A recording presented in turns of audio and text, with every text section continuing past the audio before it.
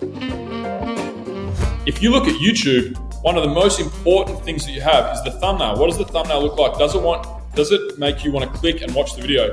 If you look at, I would nearly argue 90% of the newsletters out there, there's no real brand when it comes to thumbnails. And I think that's such a missed opportunity, because if you log on to B2B newsletter and you see everything is black and white with the same logo, or the only thing that changes is the copy and the title, and you scroll and you scroll and you scroll, it's dead boring. Welcome to the Send and Grow podcast. I'm your host, Dylan Redekop. In my day job here at Sparkloop, I spend all my time analyzing how the best newsletter operators and media brands in the world grow and monetize their audiences. I get a behind-the-scenes look at how they're growing their newsletters and driving revenue every day. And there is so much to learn from their success and from their mistakes. And with this podcast, you get that access too. Every week I sit down with a different guest, from industry experts to successful operators, and we go deep on the stuff that you need to know about so you can become really effective at growing and monetizing your newsletter. I'm excited to introduce you to Bill Kerr on today's podcast. Bill writes Open Source CEO, a newsletter helping founders, investors, and leaders in tech outperform their competition with deep dives on CEOs like Melanie Perkins of Canva, all the way to interviews with startup leaders like Tony Jamis. What makes Bill's story fascinating is the fact he's the CEO himself. Bill co-founded Athena, a global talent platform, in 2018, and he's been the CEO since 2019.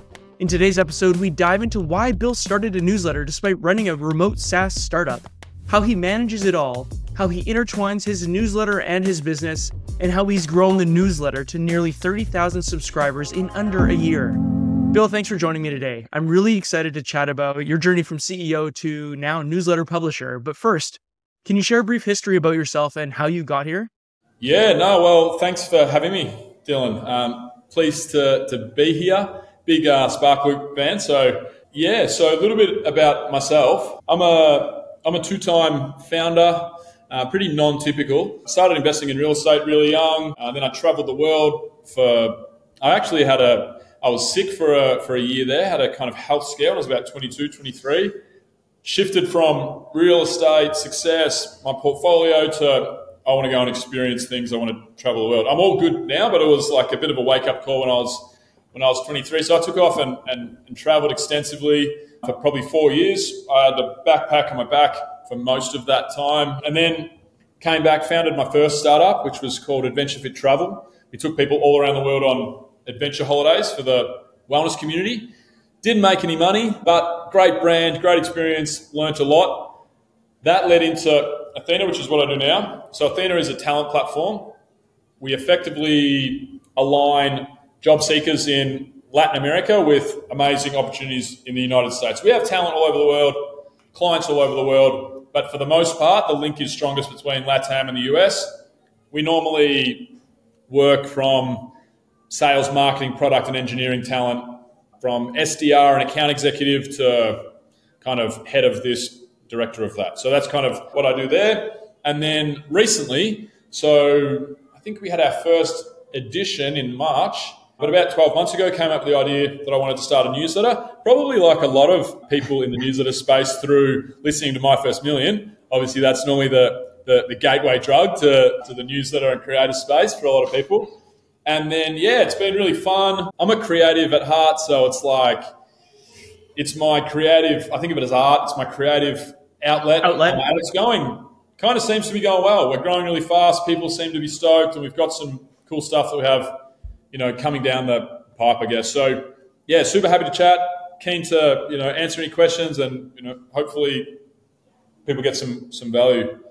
Yeah, absolutely. I'm really happy to have you on here, and excited to kind of go through it. It's not super often that we have, a SaaS CEO who is on our show, and they're on our show because of a newsletter, not necessarily because of their product. So I think it's a really interesting intersection of, what you're doing with your company Athena, which I would imagine it's basically all remote, if I understand correctly, people all over the world. Managing that, it's got to be, a handful in itself, plus trying to grow the company, et cetera, all the duties and responsibilities that come with being a CEO. And then in March, you're like, hey, why don't I add more to my plate and start up this newsletter? So you mentioned that it's a creative outlet, but I would think that there's also some business sense in starting a newsletter in terms of content. So can you Can you give us an idea as to, I guess, more so how you see open source CEO? Actually, maybe first tell us what open source CEO is, who reads it, and what you talk about in your newsletter, and then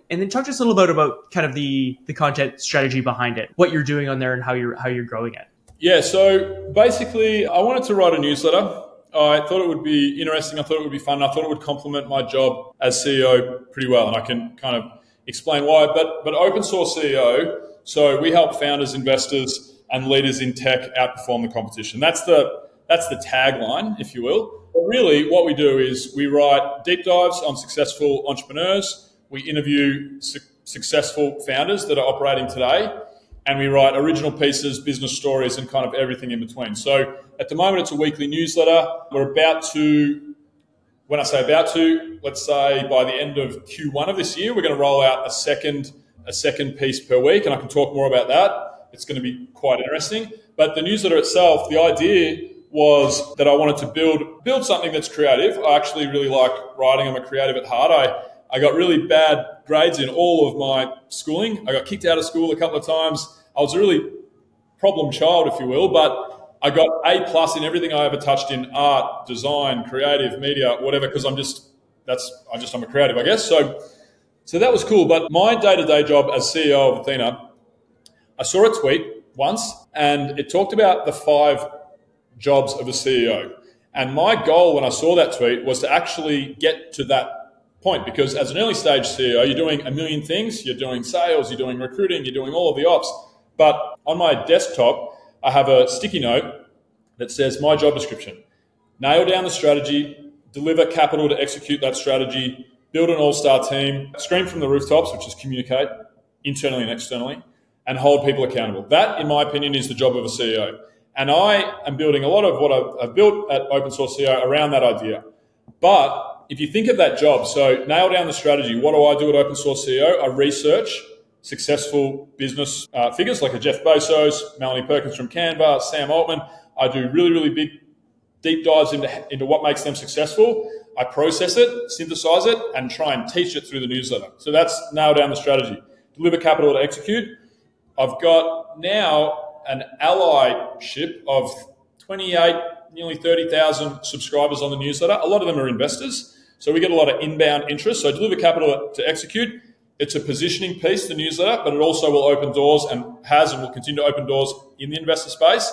Build the all-star team. I mean, the one thing that I and we do well through my newsletter and brand is we have incredible people kicking our door down to work with us at all times. Scream from the rooftops is the 4th. That's communicate. This is a major part of my communication strategy, is building that community around me and it's a community of leaders, which is kind of our target market at Athena. And then hold people accountable is the 5th. And to be fair, that probably doesn't play into the newsletter. But if you look at what I'm trying to do with the newsletter and what I do day to day at Athena, you can see that there's an incredible amount of overlap. So yeah, it's been really nice. The interesting thing is trying to find the time, because as a founder CEO, I don't work 40 hours. I work 50, 60, 70 hours, depending on what's going on. There's some periods in time where I look at my calendar and I think, oh my God, I might be able to have a normal week this week, 30, 35, 40 hours. It's pretty rare though. So the struggle for me isn't creating the content, isn't sitting down and writing. It's making sure, and I've done a good job on this so far, but it's making sure the main thing stays the main thing. And the main thing is Athena. That's always going to be the case until I exit Athena. But it's hard for me because I don't talk about, I started a newsletter. Internally in my head, I say to myself, I'm building a media brand. You know what I mean? Mm-hmm. So I don't really have that in-between switch. I have all the way or not at all. So that's the balancing act so far.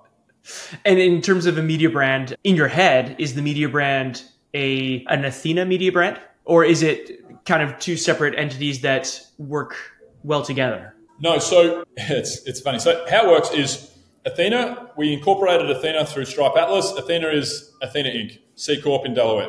Sure. Open Source CEO is an LLC through Stripe Atlas as well, LLC out of Delaware. They're actually two separate entities with two separate marketing budgets, two separate expense charts, so on and so forth. They're separate companies. Where we work together is what I do. Athena is a sponsor to Open Source CEO.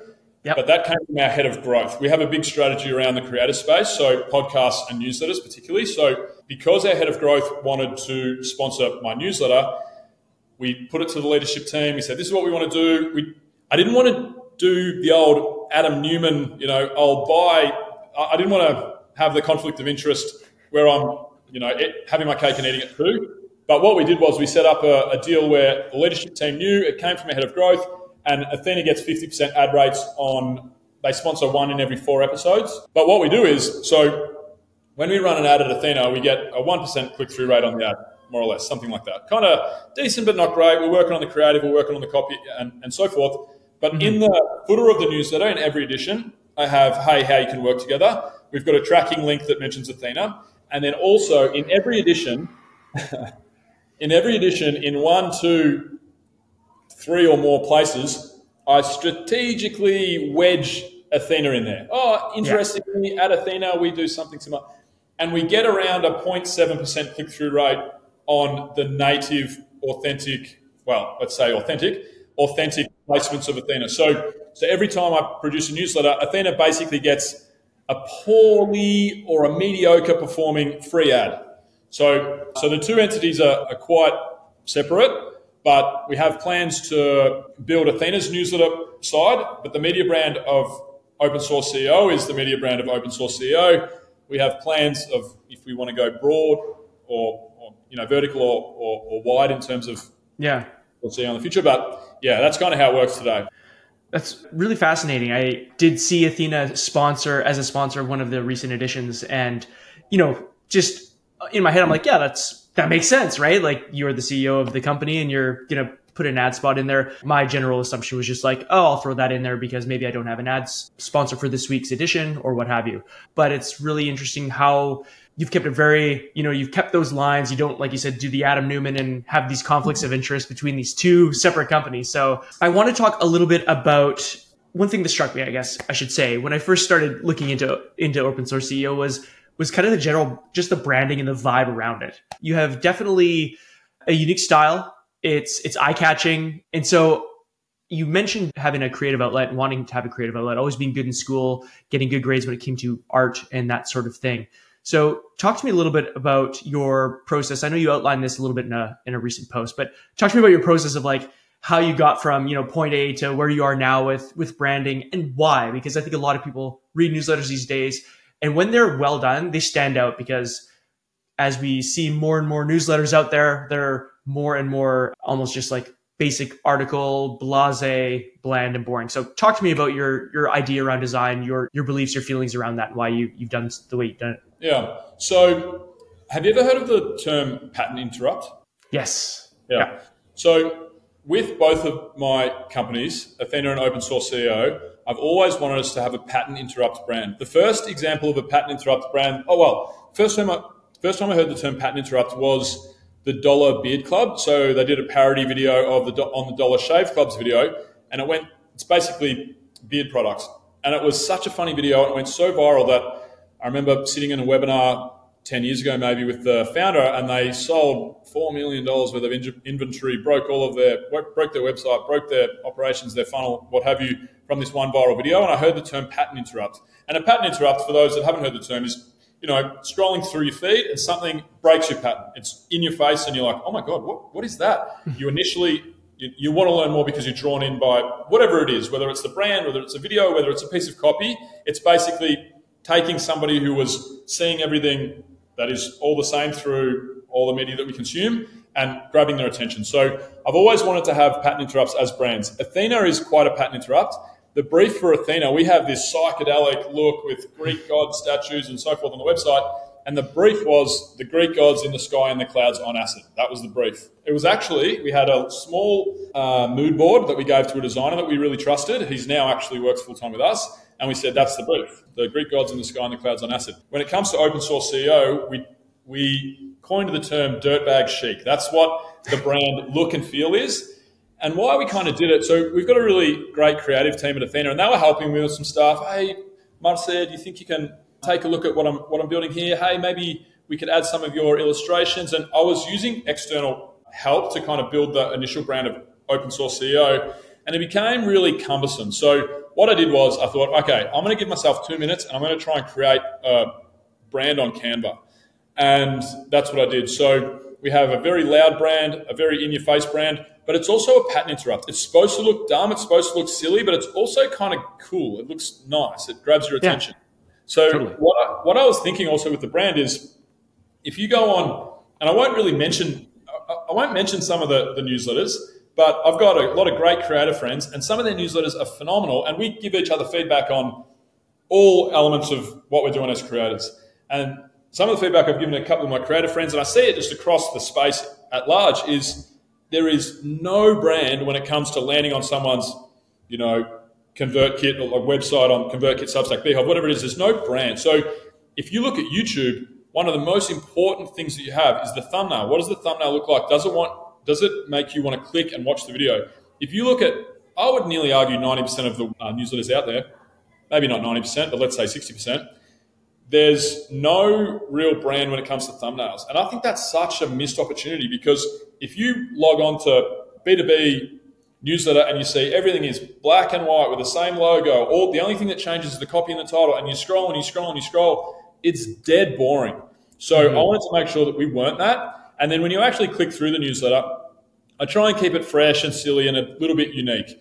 I've got a bit of a relationship, kind of like a creator buddy, with Hauk from Hauk's News. I did a guest piece with Hauk, and I basically wrote it, and then he kind of tweaked it and we published it.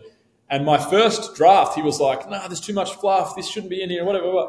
And I realized that we write totally differently. He writes very much like Lenny, where there is not one extra word that need be in the piece for value's sake.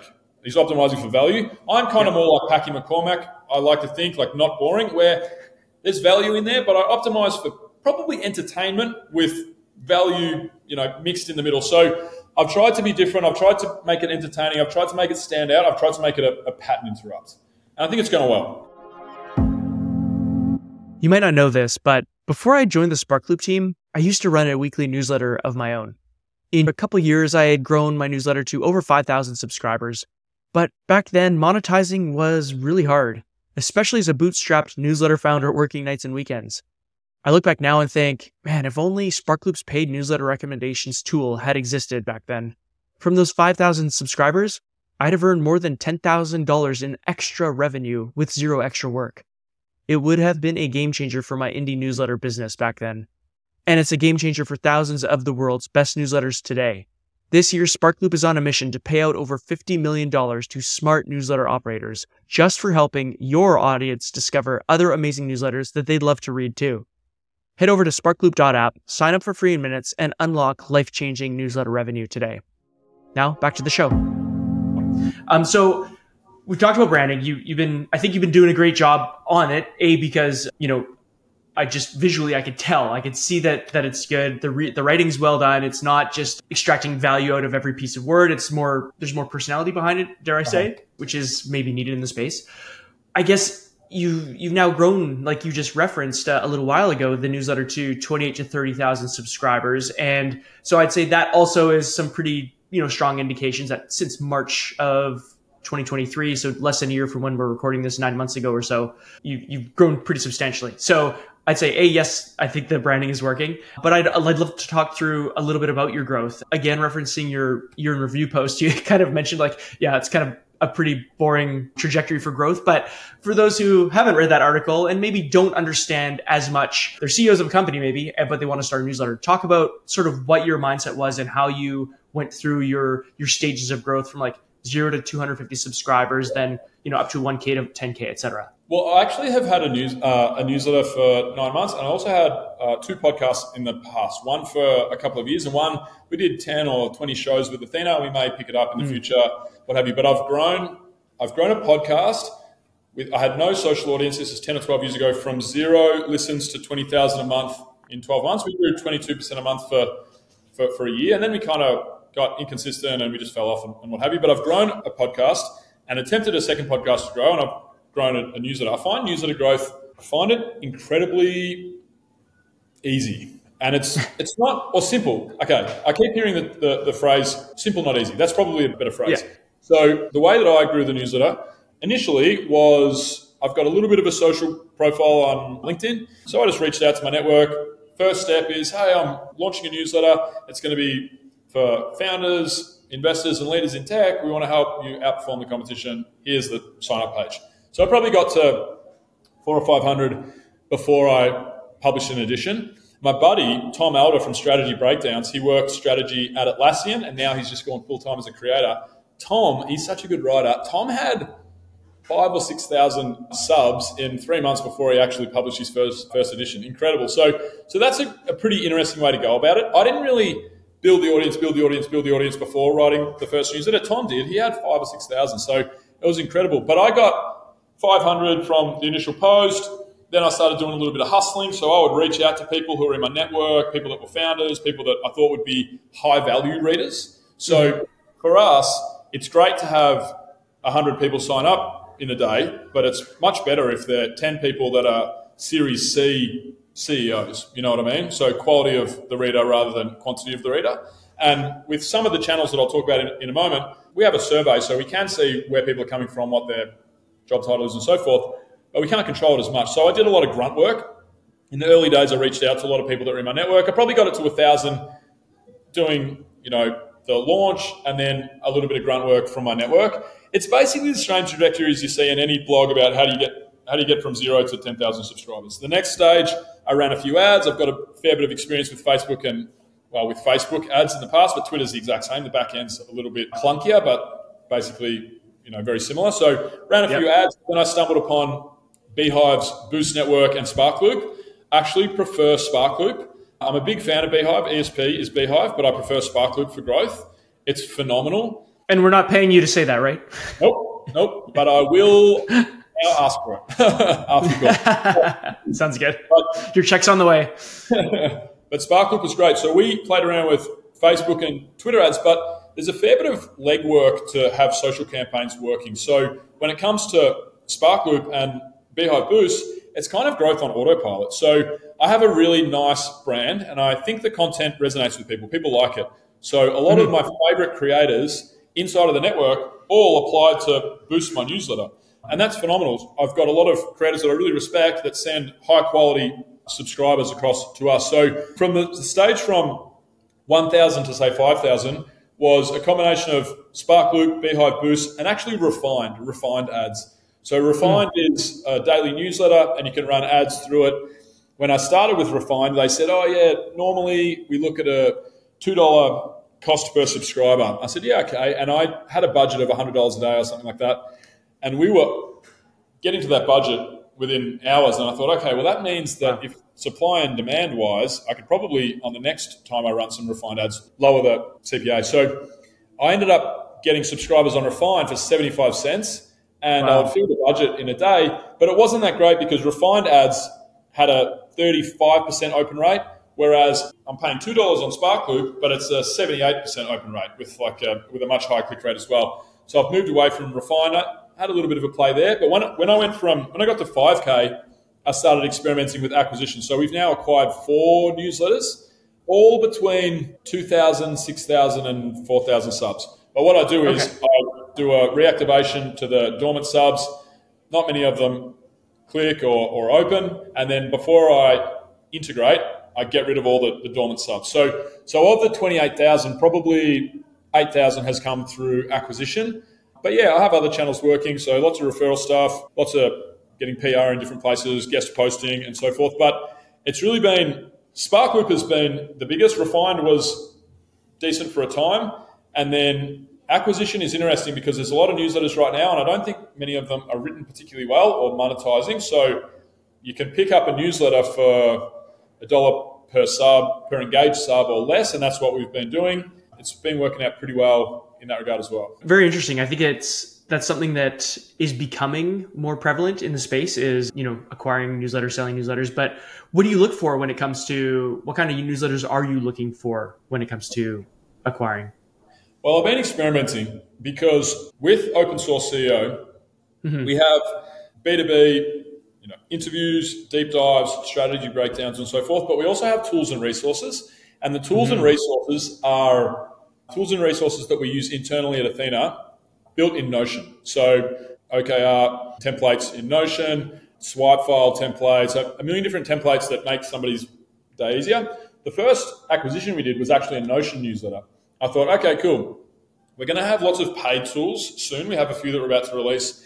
Everything's been free up to this point on our tools and resources. We're going to have some paid tools. So I thought I want to explore, this was a very small acquisition. I want to explore a Notion acquisition. So I did a Notion newsletter acquisition, and the open rates ended up being around 38%, which is kind of low, but high click-throughs, because a lot of our tools and resources, obviously you've got to click through, and we have them stored on a Gumroad page. So about 5% click-through, which was pretty decent. Then I've done 2 just B2B acquisitions, which is pretty similar audience. Those open rates have been around 45% with 5% clicks, which is really good. And then we're also experimenting right now with an AI newsletter. We've just acquired it and we're about to start to integrate it. So the reason I wanted to do that is we don't really talk about AI at Open Source CEO, but who subscribes to AI newsletters? I would argue, and from what I've seen in a lot of the data that I've seen when we were trying to purchase AI newsletters, is founders, investors, and leaders in technology subscribe to AI newsletters. So my bet there is that, yeah, we don't focus on AI, but we focus on really good content for founders, investors, and leaders in tech. So that's going to be an interesting experiment, which we'll have the data from in, let's say, 4 to 6 weeks. And the reason I wanted to do that is because there's going to be an absolute plethora of AI newsletters that are up for sale in the next 12 to 24 months. So if we can integrate it and it's successful, we can acquire a good subscriber on SparkLoop for $2.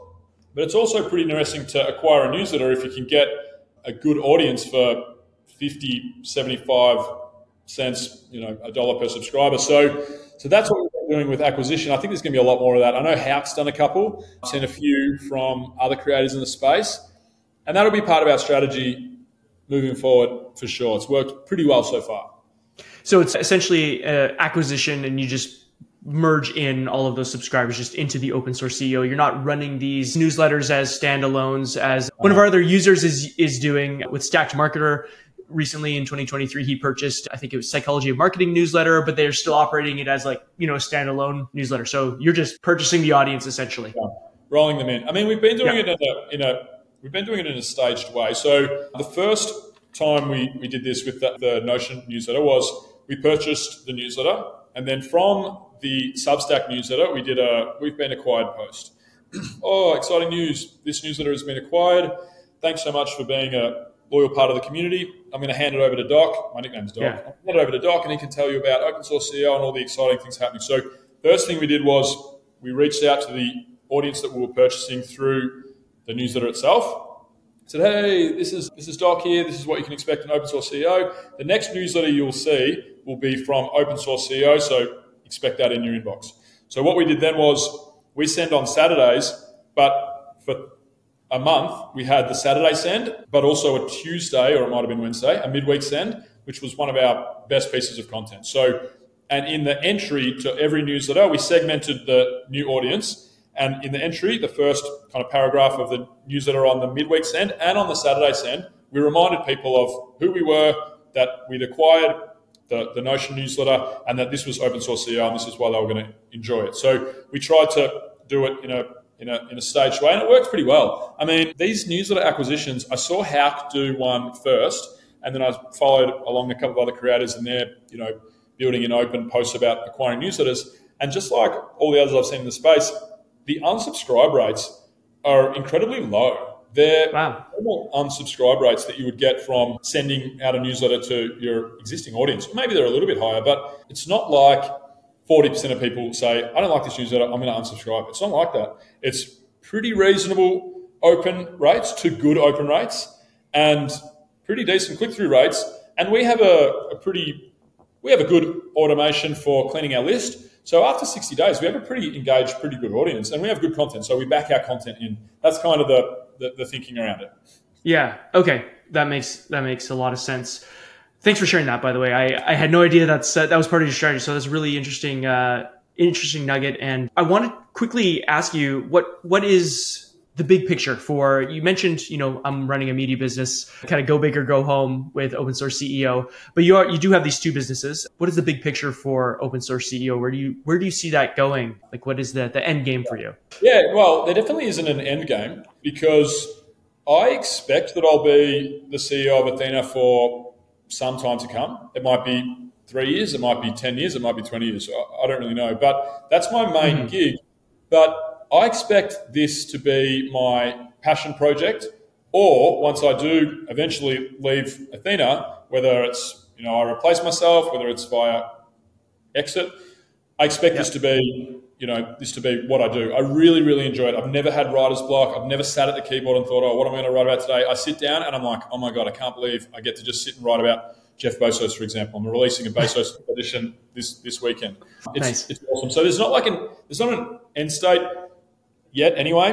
All the revenue that we make through open source CEO, I've not touched any of it, just goes straight back into growth. And I mean, I don't have a high salary at Athena. I pay myself the average rate for a founder doing our revenue at our stage and so on and so forth. So I don't have a crazy salary, but I have a salary that I live off, and I don't need any money from open source CEO. So my plan is to be the Lenny of leadership, really. So if you look at Lenny's content is product and growth, really. Strategy, product, growth, and strategy. But it's kind of more in those domains, and that's really applicable to a leader in tech.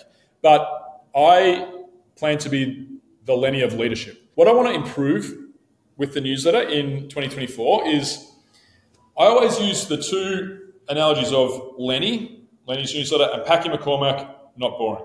So Packy's probably one of the 2 or 3 newsletters that I star in my inbox every time I receive one, and I make sure I read it because I just love the way he writes. I'm more towards Packy's side, which is entertainment with value, whereas Lenny is straight value. So what I would like to do in 2024, by the end of Q1, so by the end of March this year, we're going to roll out the curriculum, we're calling it. So the curriculum is the midweek pieces. So at the moment we send a bonus piece in the middle of the week from time to time, but we're a weekly send and it goes out on Saturday afternoon US time basically. So by the end of this quarter, we're going to roll out the curriculum, and the curriculum is going to be value only basically, and it's going to be our paid offering. You'll be able to receive 80% of everything that Open Source CEO does now and forever. So all of our posts will be open to, for the most part, in the curriculum, with maybe 20% that is gated. So tools and resources might be gated, maybe one post a month might be gated. That'll kind of be the to drive the paid community. But the curriculum, what we're thinking is, at the moment, I have a bit of an MVP, and it's around the job of a CEO, which I mentioned earlier. So it's around strategy, capital, recruiting, communicating, and accountability. So the first pieces in the curriculum are going to be under those 5 umbrellas. We're going to have 5 to 10 pieces that will come out in a structured way every week around nailing down the strategy. So how to set goals, how to manage goals, what are OKRs, other ways to craft your product strategy, so on and so forth. Capital, recruiting, so on and so forth. Because what I want to do with Open Source CEO is I don't want to just be entertaining with some value. I want to have an offering for people to be able to be better in business, really, really better. I want it to be able to help early stage, probably, let's say seed to Series C, earlier stage founders in tech. Maybe we're in the trenches together, or some of the things we're a little bit more advanced, but I want to help them be better at their job day to day. And I think we can do that through the curriculum. So the end state is I have an amazing creative outlet, a great community, allyship, and I want to be the Lenny of leadership. And I think it's just managing time, managing my workload and making it happen. That is probably the trickiest part, I think. Leads me really nicely actually into the kind of the last question. And that's, what would you say to a CEO of a business your size who is considering doing a newsletter? Well, I have a couple of pieces of advice. So I've been a creator in a couple of different formats. Like I said, I've been a podcast host. I've been a newsletter writer. I've tried to do Instagram, face down the barrel of the camera, talking head style. And I think the most important thing in being a creator in general is to remove as much friction as possible. So when I take out my camera and I stare down the barrel and try and talk to the camera, I find it incredibly difficult. I have high levels of anxiety and the product sucks.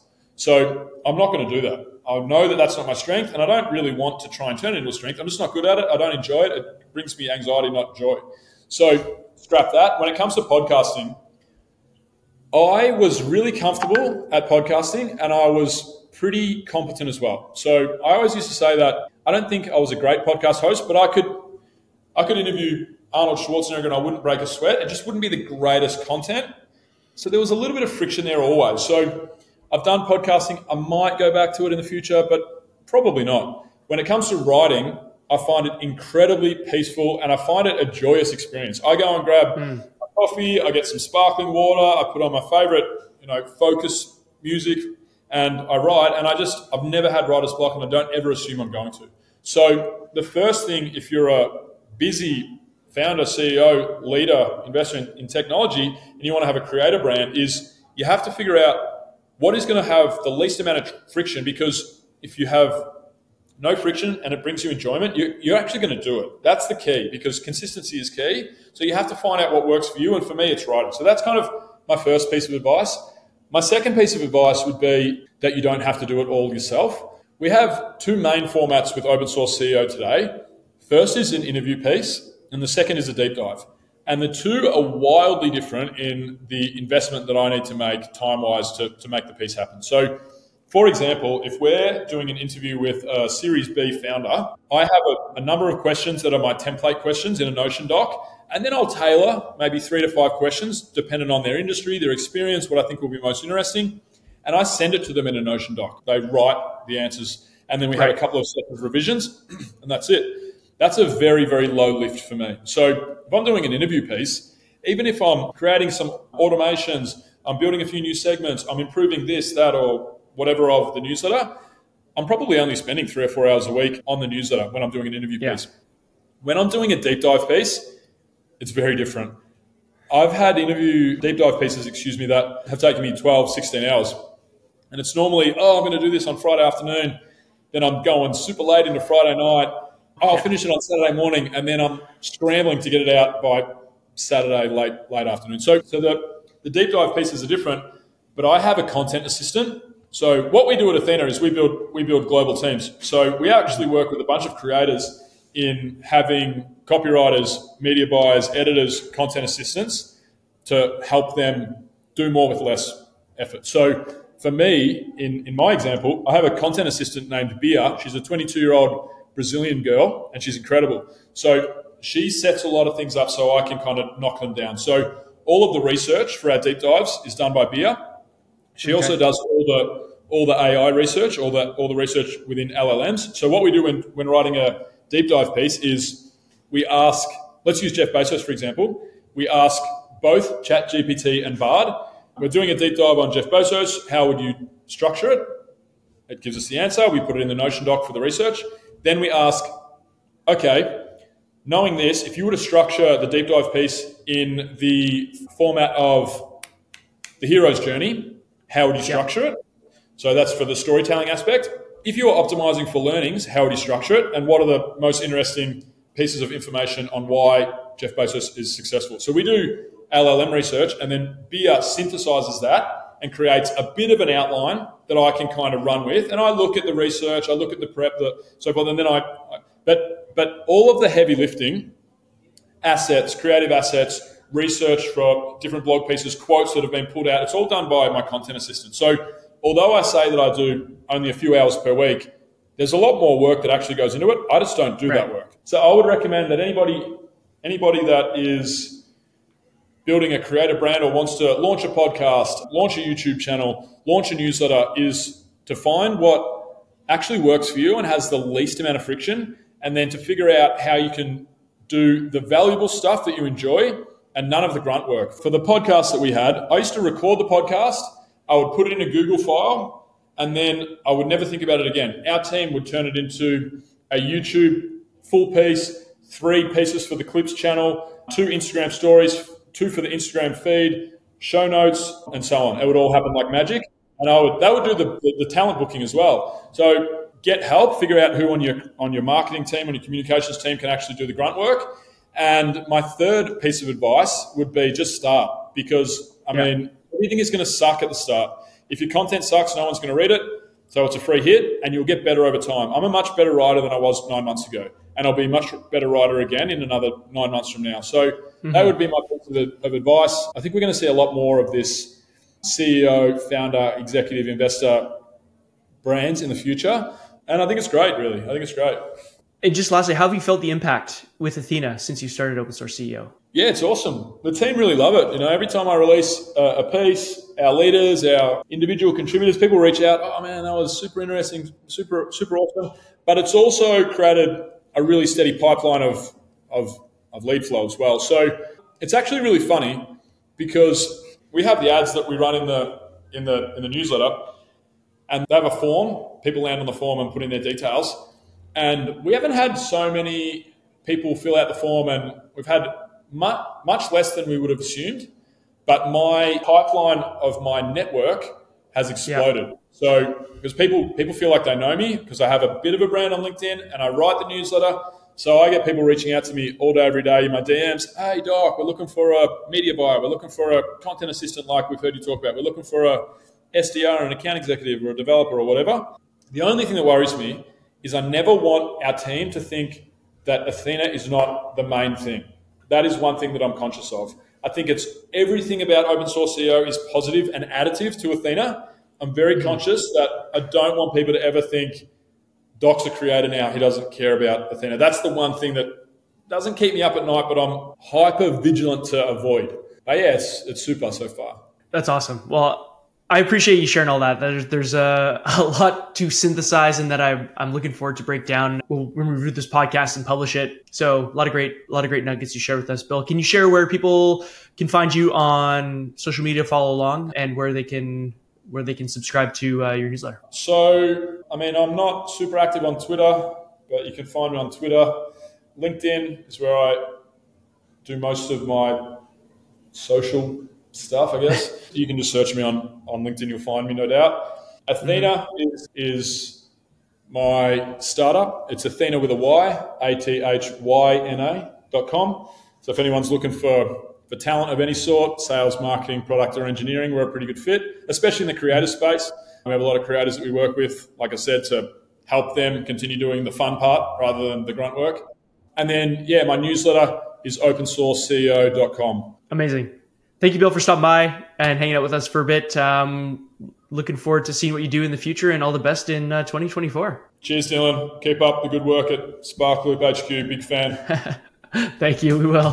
Thanks for checking out this episode of the Send and Grow podcast. If you enjoyed it, please like and subscribe to show your support. And we'd love to hear your feedback, so drop a comment below letting us know your number one takeaway, or share with us who you think we should interview next. All of the links for the show are available in the description below. Thank you so much for your support, and we'll see you next time.